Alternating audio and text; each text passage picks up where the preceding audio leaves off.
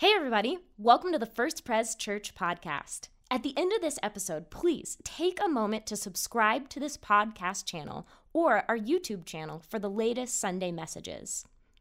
We're so glad that you're listening, and we are praying that the following message inspires you to take your next steps towards Jesus. Good morning. That voice sounds awfully familiar. Jesus did come to give his life. And last Sunday on Easter, we celebrated that that's not the end of the story. Jesus' resurrection means that death no longer has the last word. And so this morning, I invite you to turn to the Gospel of John, chapter 20. And we remember today that though we lose our loved ones to death, and we know that the same will happen to us, that life wins in the end because of what Jesus has done. With that in mind, let's look at our passage beginning with verse 19. On the evening of that first day of the week, when the disciples were together, with the doors locked for fear of the Jewish leaders, Jesus came and stood among them and said, "Peace be with you." After he said this, he showed them his hands and side. The disciples were overjoyed when they saw the Lord. Again, Jesus said, "Peace be with you. As the Father has sent me, I am sending you." And with that, he breathed on them and said, "Receive the Holy Spirit. If you forgive anyone's sins, their sins are forgiven. If you do not forgive them, they are not forgiven." Now Thomas, also known as Didymus, one of the 12, was not with the disciples when Jesus came. So the other disciples told him, "We have seen the Lord." But he said to them, "Unless I see the nail marks in his hands, and put my finger where the nails were, and put my hand into his side, I will not believe." A week later, his disciples were in the house again, and Thomas was with them. Though the doors were locked, Jesus came and stood among them and said, "Peace be with you." And then he said to Thomas, "Put your finger here, see my hands. Reach out your hand and put it into my side. Stop doubting and believe." And Thomas said to him, "My Lord and my God." Then Jesus told him, "Because you have seen me and you have believed. Blessed are those who have seen, have not seen, and yet have believed." Let's pray together. Oh, holy God, we pray that you would sink your words deeply within us. We long to hear a word from you today. We need to hear a word from you, and we thank you that you delight in speaking to us. And so, Lord, we pray for ears to hear, for eyes to see, for minds to reflect, and for hearts to respond. And we pray this in Jesus' name. Amen. Well, there's been a lot of talk lately about the COVID vaccinations. Whenever my life group meets, there are updates on who got their shots since the last time we were together. Our local newspaper every day posts a chart update on what percentage of our state has been vaccinated.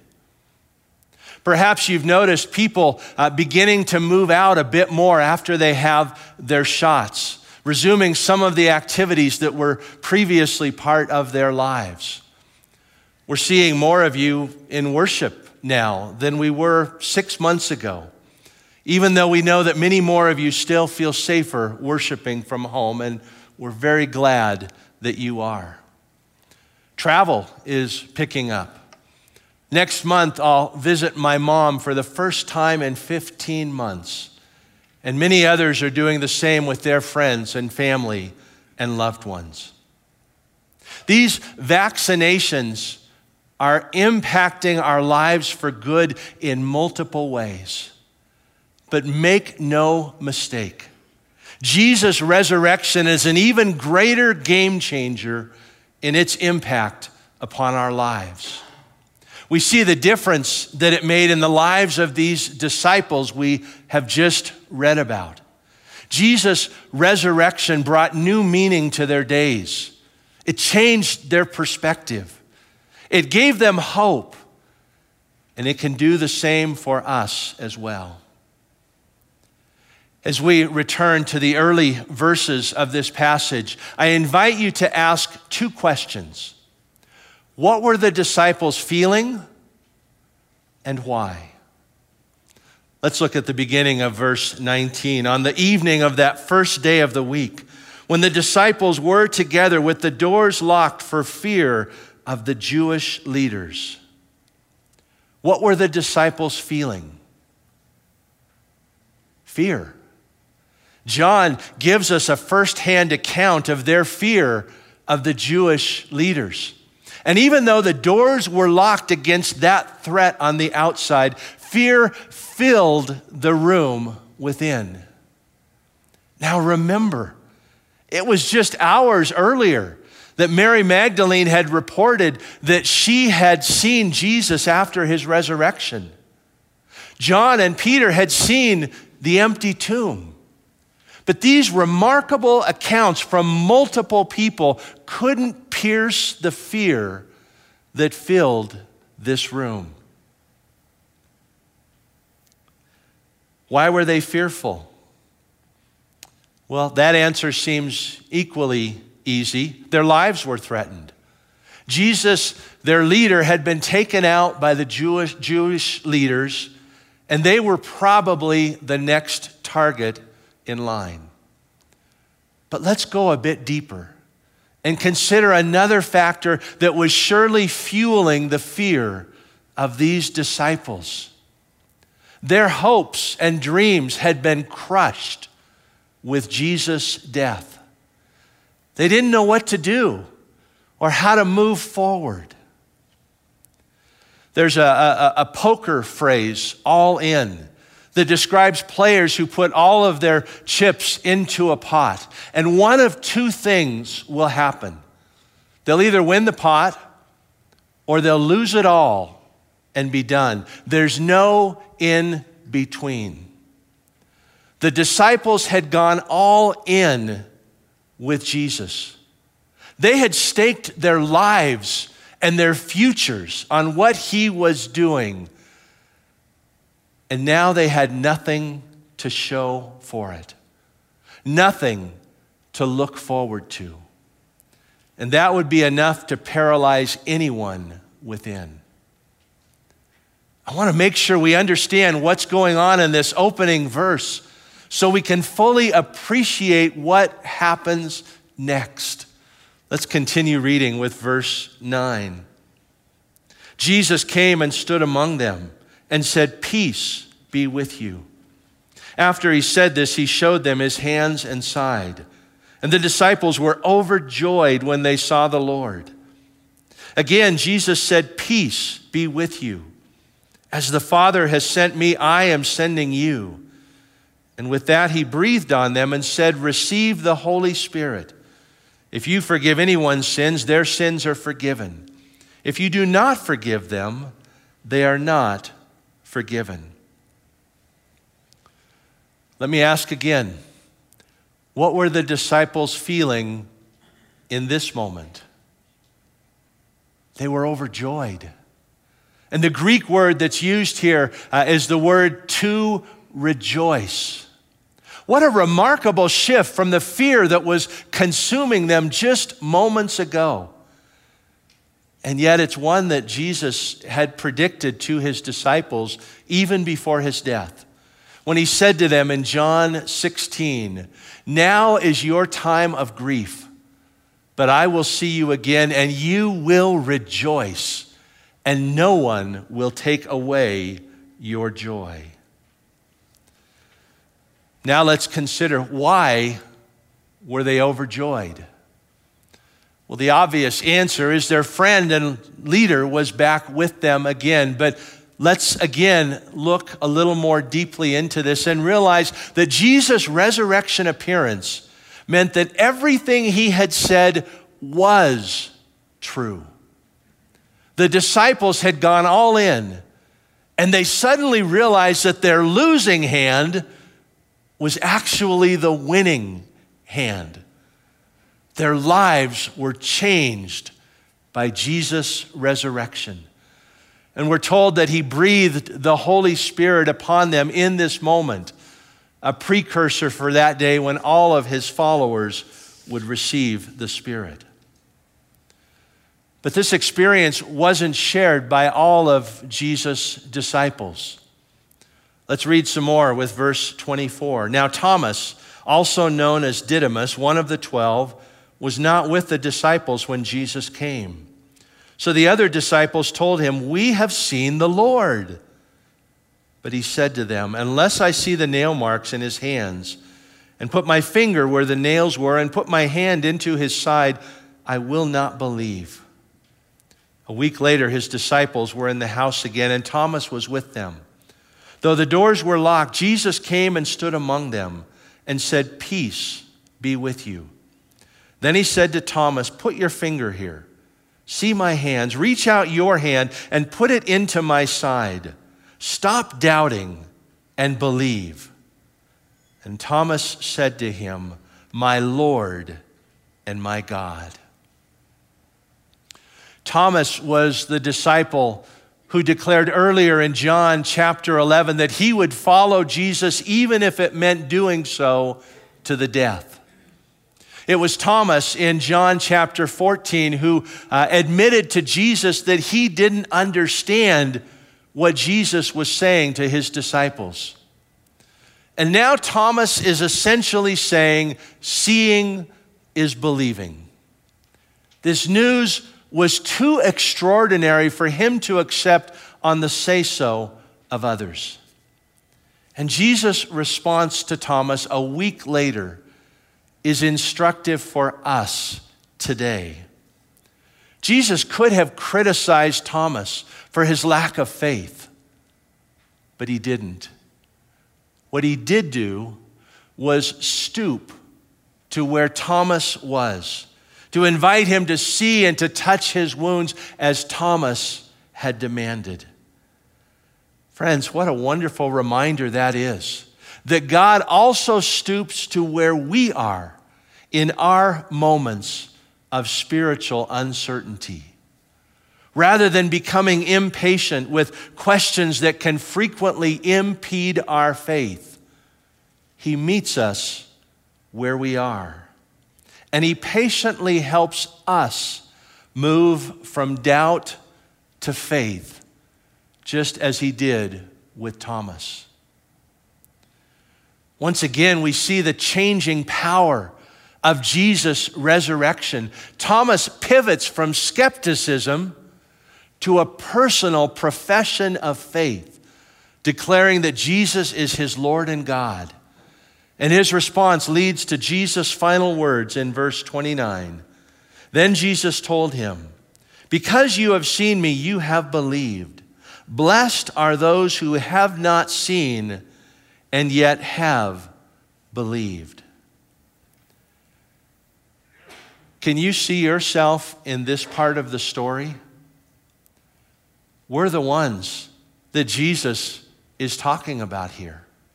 We haven't seen him in bodily form as the disciples did. We are left to trust in faith the accounts of those who have gone before us.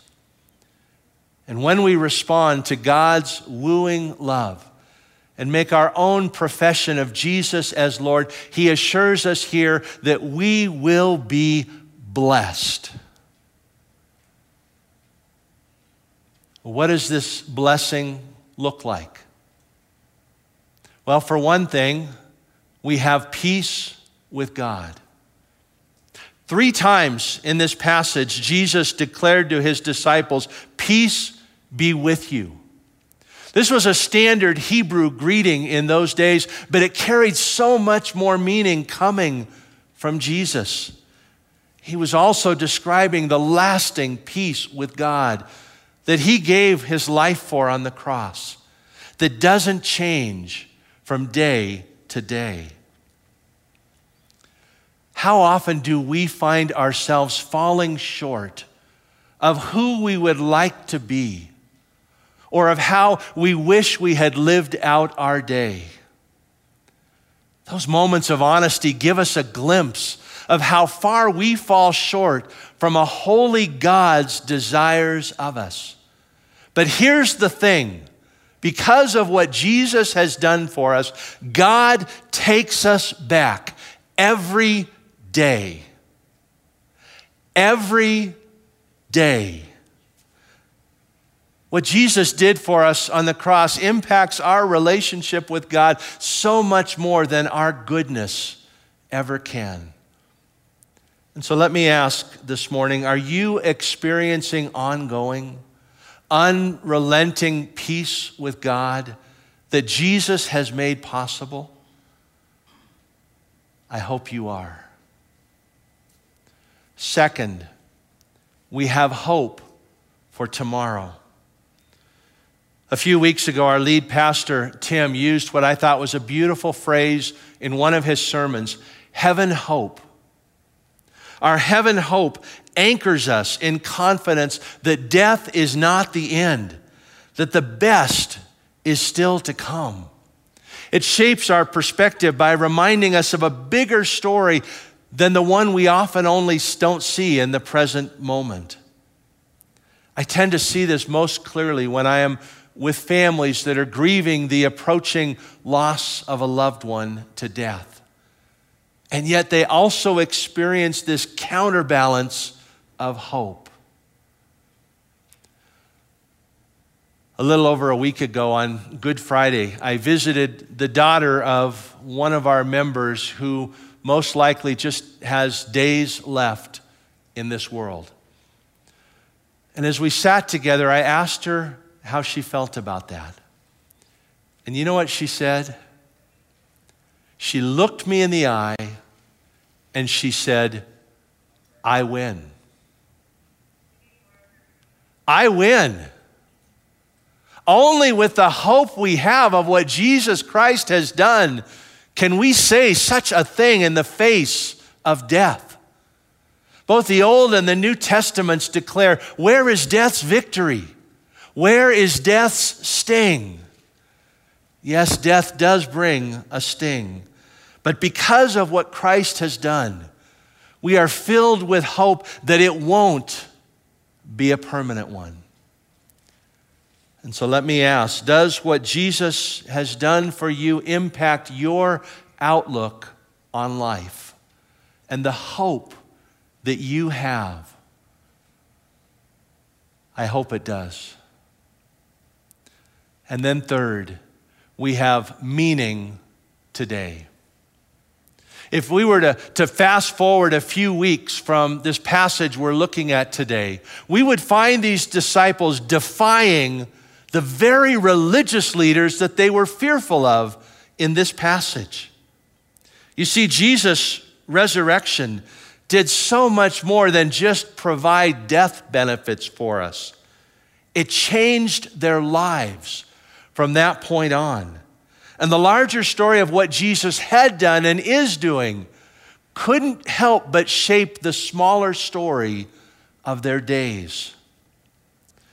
Jesus invites us to find meaning and purpose each day in what he has done for us. To understand that the same power that defeated death is at work in our lives and in our world today. And to allow our life story to become influenced less by the daily details and more by the bigger story of what God has done and is doing. And so I'll ask one last time, does Jesus' loving presence and activity shape the purpose and the meaning of your days? I hope it does. In just a few moments, we are going to read the names of those within our faith community that we have lost since we were last together the Sunday after Easter 2 years ago. As we do so, we are gratefully celebrating their years here on earth and how God used them to touch our lives. And we are also affirming our joyful belief that through Jesus Christ, life has defeated death. And these dear folks are now experiencing new life. Now, it may be that you won't know many of these names that we are read. And if that's the case, I encourage you to still make this a personal moment, to remember others who have played a significant role in your life, who you miss today. But I can't end without sharing these beautiful words from John Eldredge, describing that moment when we move from life to death. He writes these words: "Whatever physical affliction you have known, whatever your limitations have been, everything old age will eventually strip you of, it will all be washed away. Your renewed body will be like the body of Jesus." And then I love this part: "We will burst forth into the new creation like children let out for summer break." What a beautiful image that is of that moment when we move from death to eternal life with our Lord. We will be like children excitedly racing out for summer vacation. That's been the experience of our loved ones who have gone before us to be with our Lord. And that will one day be our experience as well, as we believe and are blessed. Let's pray together. Oh Lord Jesus, our lives are forever changed because of what you did for us, your resurrection power.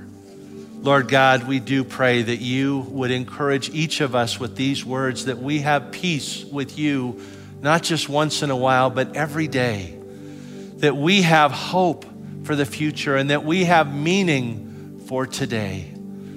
Lord Jesus, thank you for what you have done for us. May we live confidently into it. We pray in Jesus' name, amen. Hey, once again, thanks for listening. If you live in the Colorado Springs area, we would love to meet you on a Sunday morning. To plan your visit, head to our website at firstprescos.org. That's FIRSTPRESCOS.org.